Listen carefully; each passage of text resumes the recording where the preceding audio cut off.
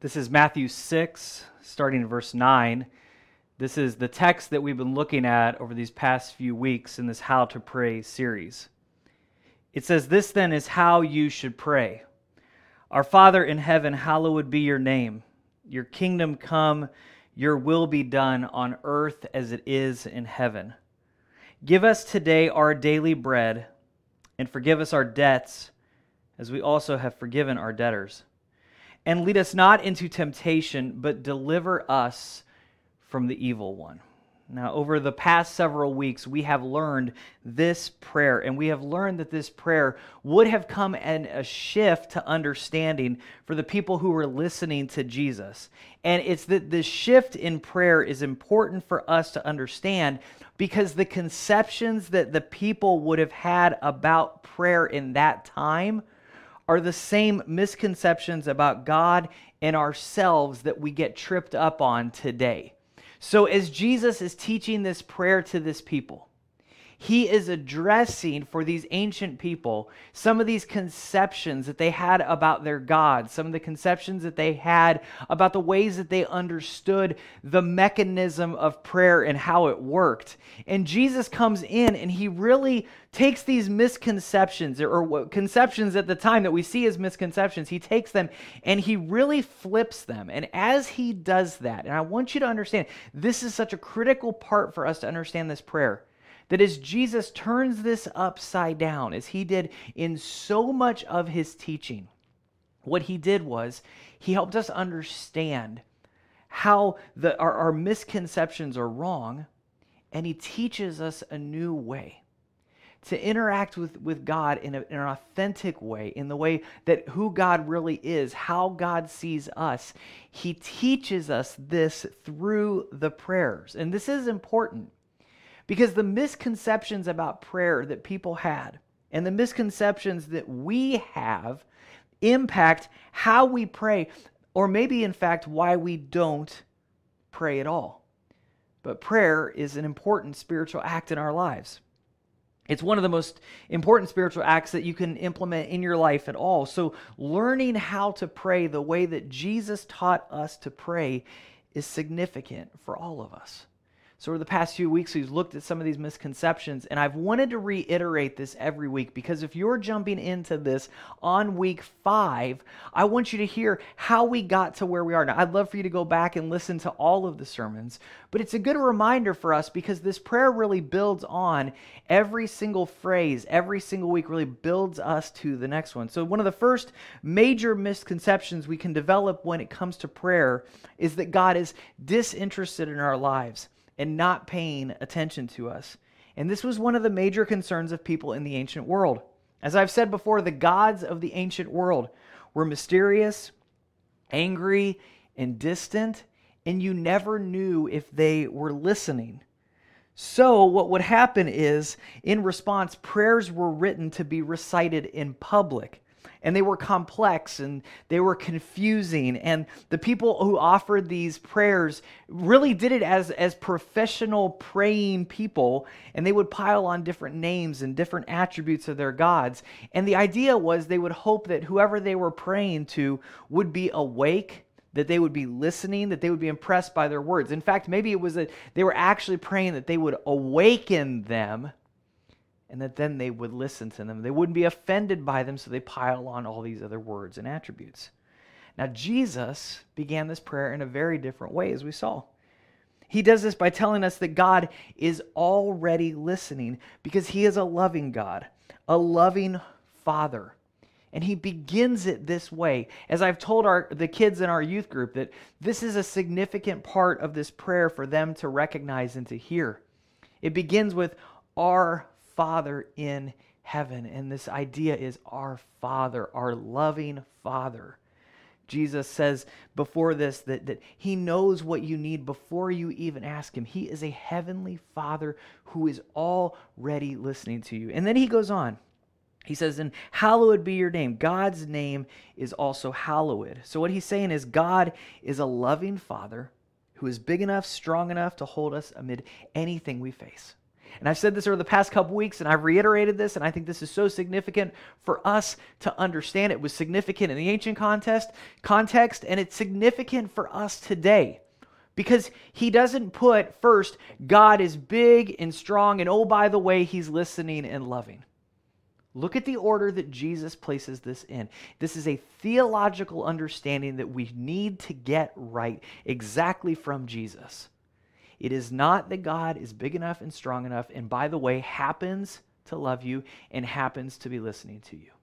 No, Jesus says God is a loving heavenly Father who is listening and loving, and oh, by the way, is big enough to handle anything you face.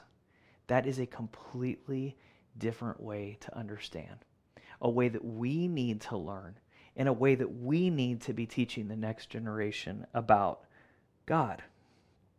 And then Jesus connects this. He moves on. He continues to connect this phrase. And as he talks about God, may we hallow God's name. So he says, hallowed be your name. But the way that he uses that, the way that that verb is written, is that we would hallow God's name, that we honor God's name by inviting God to work in and through us as he continues on, doing his will, praying that his kingdom would come and that his will would be done on earth as it is in heaven. And so what we found is that we are to pray that we would live in such a way that God's peace, mercy, forgiveness, justice, and above all, his love would be experienced by people around us, and that we would impact this world by the way in which we live. And then Jesus taught us that we should pray for our needs and the needs of those around us. So I want you to see how this prayer is developing. I want you to see how this prayer is building. I want you to begin to think about how you can be putting this prayer in your own words. Not just things that you pray, but things that you believe about God. Things that are the theological, really center for the rest of the theological house that you build as you begin to know and follow Jesus. Let's go back through this again, and then we'll come to where we're going to land today. Our Father in heaven, he is a loving God who loves you, who is already listening, who is big enough to handle anything that comes your way. And then we continue to pray and we say, may I live out the reality of your love and your goodness and your mercy and your grace in this world. May I live in such a way that your kingdom, that your will is done on earth as it is in heaven. So where there is suffering, may there be grace and peace. And where there is hurt, may there be healing. Where there is injustice, may justice flow. And where there is hate, may there be found love.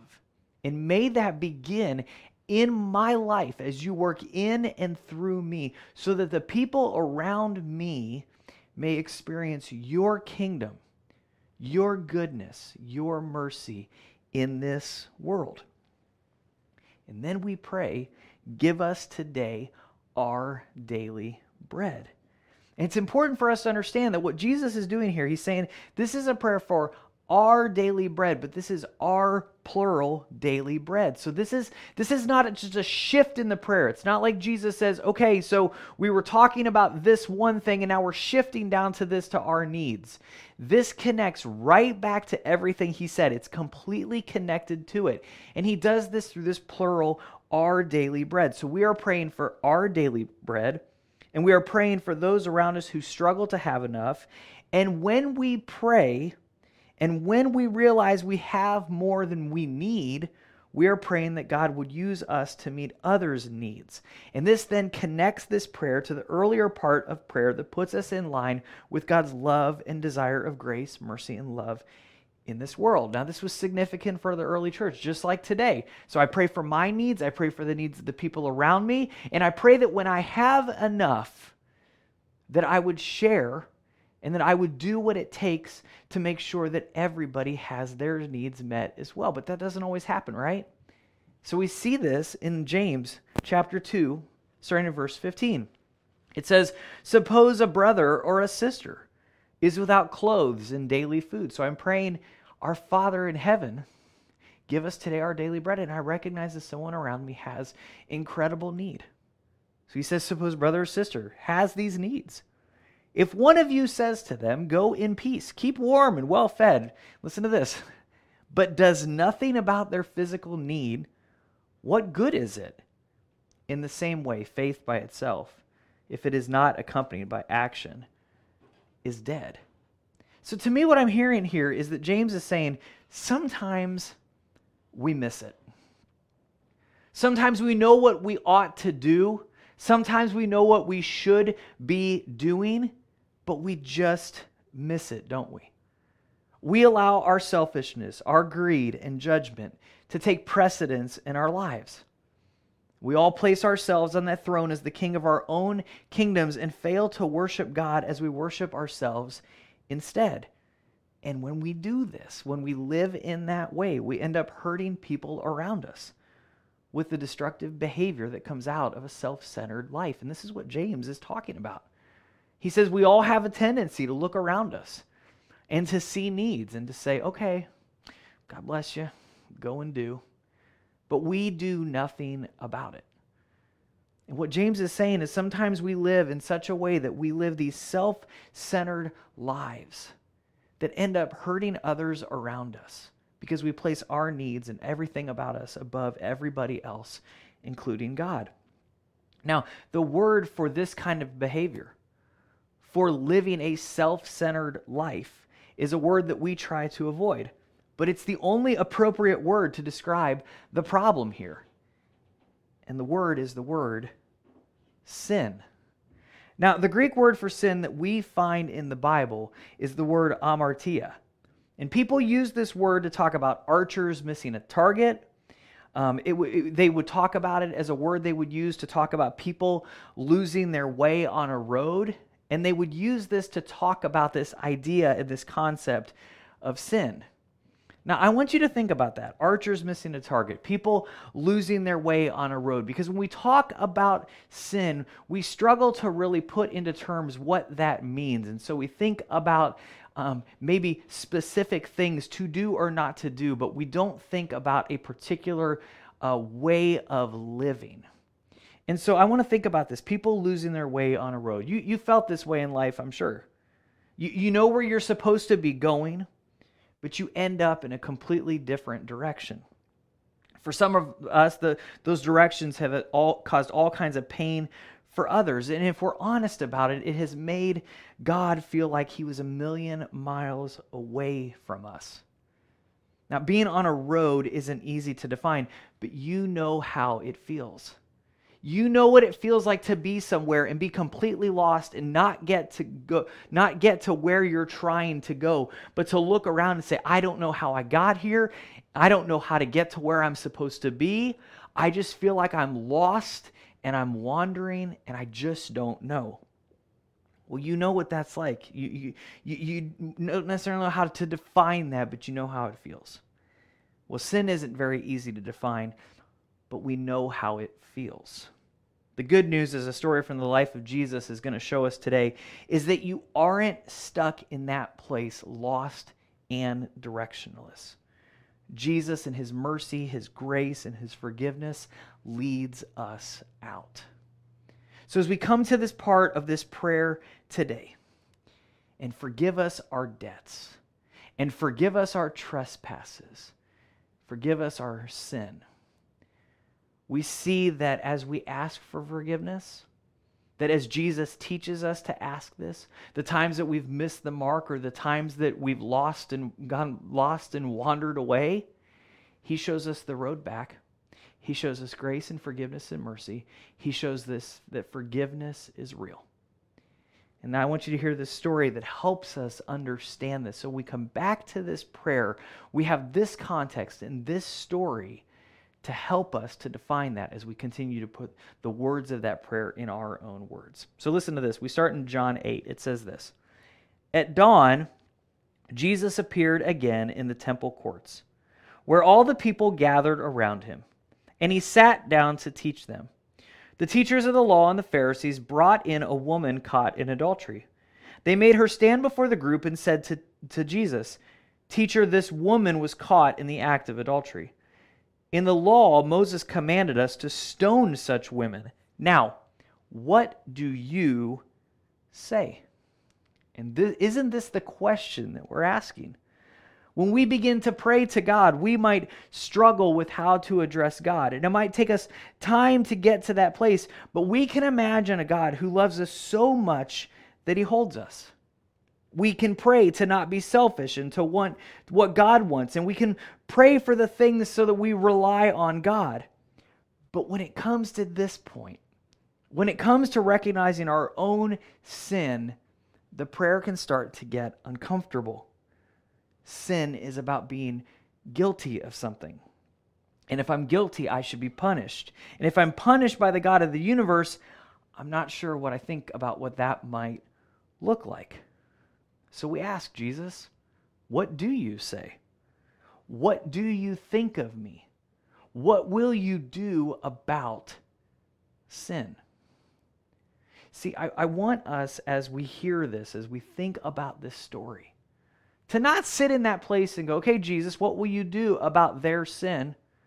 What are you going to do about that person over there? I want you to hear, God, what will you do about my sin?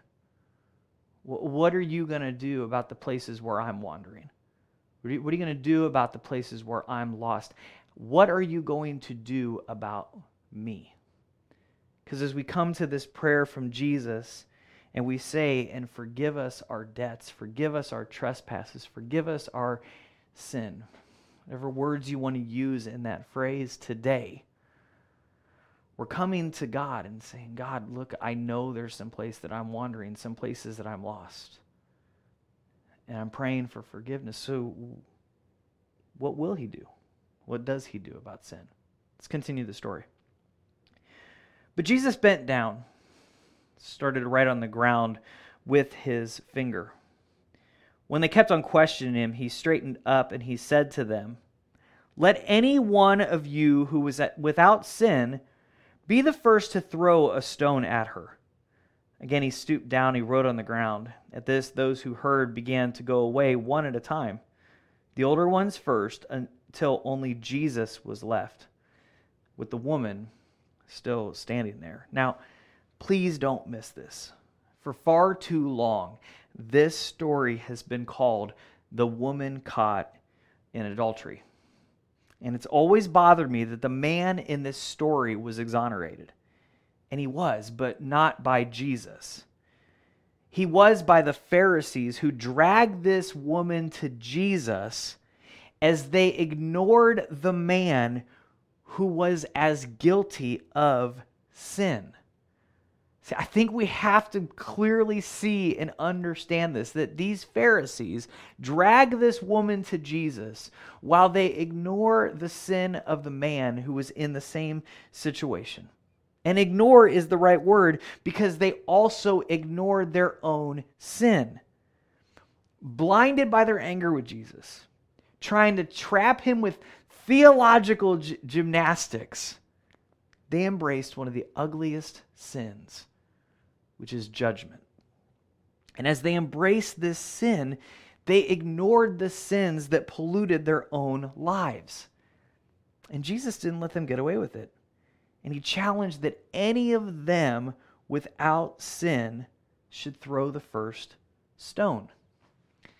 Now, we don't stone people today, but we do love to judge. And judging people within the church, within society, has become almost an art form. It's become almost a game. There are people who excel at judging others. Maybe a different way for us to talk about it would be familiar language that we use at Southeast. I've said for a long time that we are to build bigger tables, not build bigger walls. And I remind us of this because we are tempted to build bigger walls.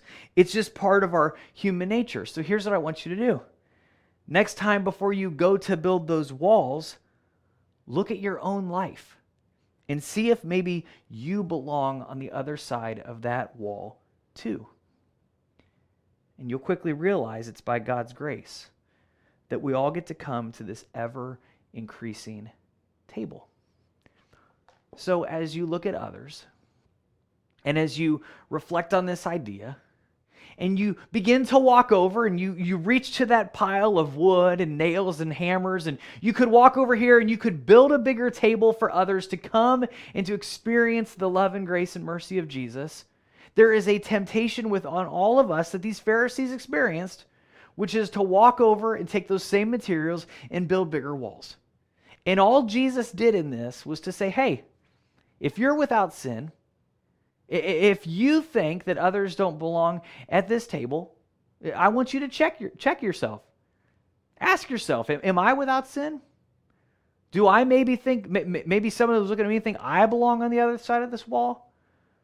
What you'll do is you'll quickly take those materials. You'll turn around and you build a bigger table. You'll put those things down and you'll walk into the grace and the love and the mercy of Jesus. And you'll walk away from that place of judgment. Now that's what happens here to these Pharisees. As these men recognized their sin, they walked away. They recognized the wall that they were building. They recognized that they belonged on the other side of that wall just as much. And so Jesus confronts them with the sin of their judgment. And they simply walk away. And Jesus returned to the woman. Jesus straightened up and asked her, "Woman, where are they? Has no one condemned you?" "No one, sir," she said. "Then neither do I condemn you. Go now and leave your life of sin." And when Jesus says this to her, the emphasis isn't on her sin anymore. The word go was all about a new destination. Not wandering and lost in her sin, but restored and given a fresh start. The word save is this word sozo, which also means rescue and heal or restore. And Jesus' purpose was rescue and restoration, not condemnation. Jesus didn't ignore her sin, but he also didn't condemn her for it. Jesus didn't want to punish her. He wanted to restore her. But that's what we struggle to believe. See, even the Pharisees struggled with punishment and condemnation, even as they read words like this that we find in the Scriptures. Listen to Psalm 130. It says, "If you, Lord, kept a record of sins, Lord, who could stand? But with you, there is forgiveness, so that we can, with reverence, serve you." In Micah chapter 7, we read this, "Who is a God like you, who pardons sin and forgives the transgression? You will tread our sins underfoot and hurl all our iniquities into the depth of the sea." See, some of us fall on the side that we struggle with asking forgiveness because of our pride. For others, we struggle with asking for forgiveness because of our guilt. And the problem with these extremes is that they paint a picture of a God who can't forgive because he doesn't have to or because he doesn't want to. And that's not the God that we see in Jesus. The person filled with pride has painted a picture of God so distant and so impersonal that sin doesn't matter because God can't do anything for them. The person filled with guilt sees God so distant and so impersonal because God wants nothing to do with them because he only sees their sin. But thanks be to God. Thanks be to God that we can come to him for forgiveness, receive it, and be made new. That's the God of this prayer that Jesus taught us when he said these words. "Our Father in heaven, hallowed be your name. Your kingdom come, your will be done on earth as it is in heaven. Give us today our daily bread, and forgive us our debts. Jesus wants us to pray for forgiveness because it is possible to receive it. Going back to what I said earlier today at the beginning of this message, we don't have to stay lost. We don't have to stay wandering. We don't have to stay in that place of shame or guilt or pride when we recognize that the way that we have been living has been hurting the people around us. That we can come and we can say, listen, I've wandered off the path. I've gone in a direction I shouldn't have gone. I messed up, I screwed up. And we see Jesus saying, hey, come back. Come back on this road. There's no one here to condemn you, but there is someone here to invite you, to welcome you back, to restore you to this place. So I invite you today, drop your pride, drop your guilt, drop your shame, and today embrace the forgiveness of God. Let Jesus lead you back onto that path today, from wandering to following, from sin to forgiveness. Now, I want you to see something about this message today. Last week on First Sunday, I talked about the power of this prayer. And that throughout history, what people would do is they would make this prayer a regular part of their lives. So people would pray it in the morning. People would pray it again in the afternoon. And what's powerful about this prayer is that's what I'm inviting us to do. I'm inviting you to make this prayer a central part of your life. People are afraid of terms like the word ritual, but I really think that is a word that I would use here.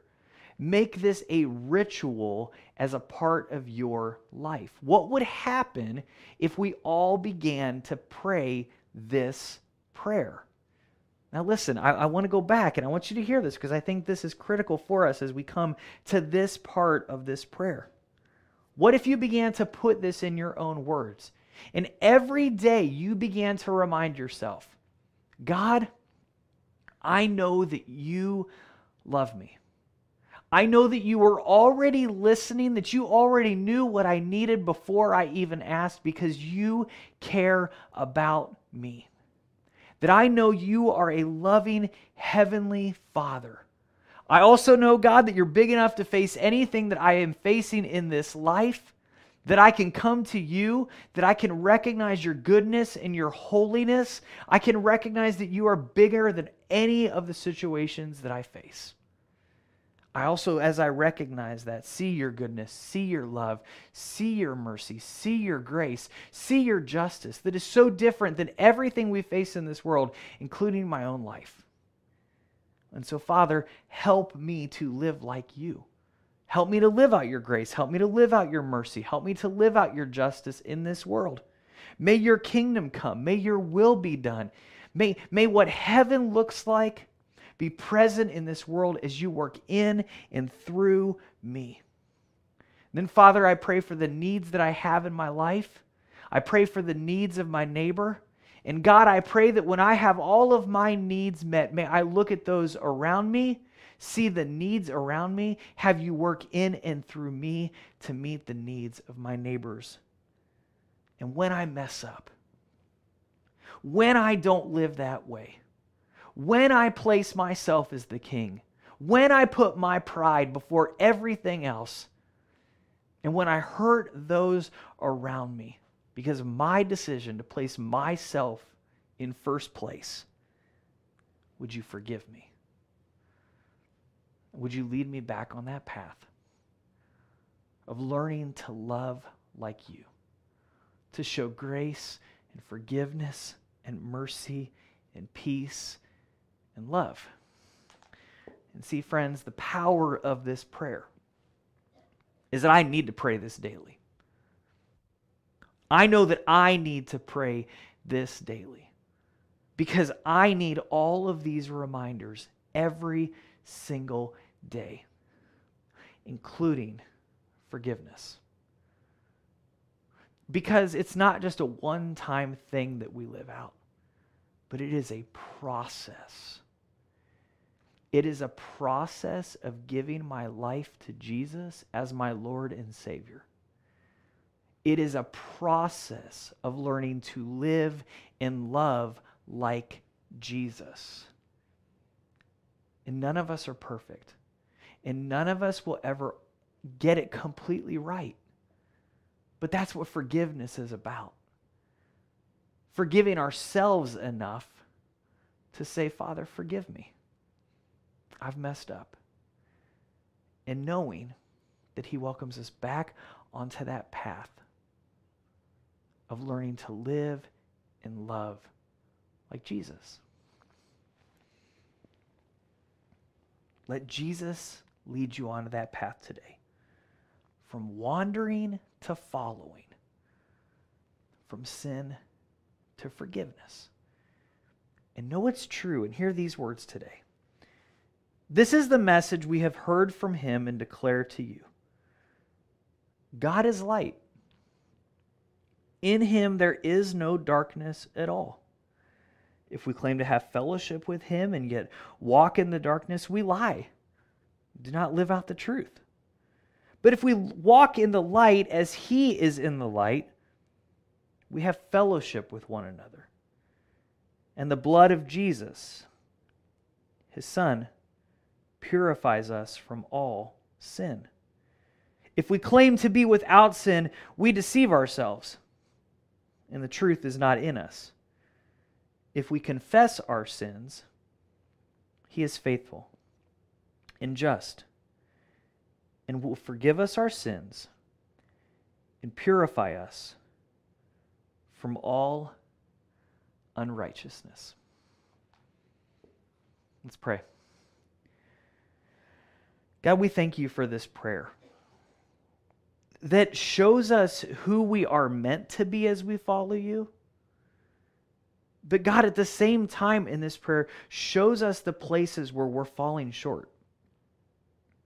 God, I pray that when we recognize that tension, when we see those places where we're wandering or missing the mark, God, I pray that You would help us to avoid the places of pride. Help us to avoid the places of guilt. Because, Father, we recognize that those two places are what keep us from You and keep us from accepting Your forgiveness in our lives. Father, help us to live as humble followers of Jesus who are building bigger tables, not just for others, but also for ourselves. Recognizing, God, that You have welcomed everybody, even us, to Your table, to come and sit, to be in fellowship with You and with others. God, thank You for Your forgiveness, and thank You for Your invitation, and thank You for making us new. It is in Your name that we pray today. Amen.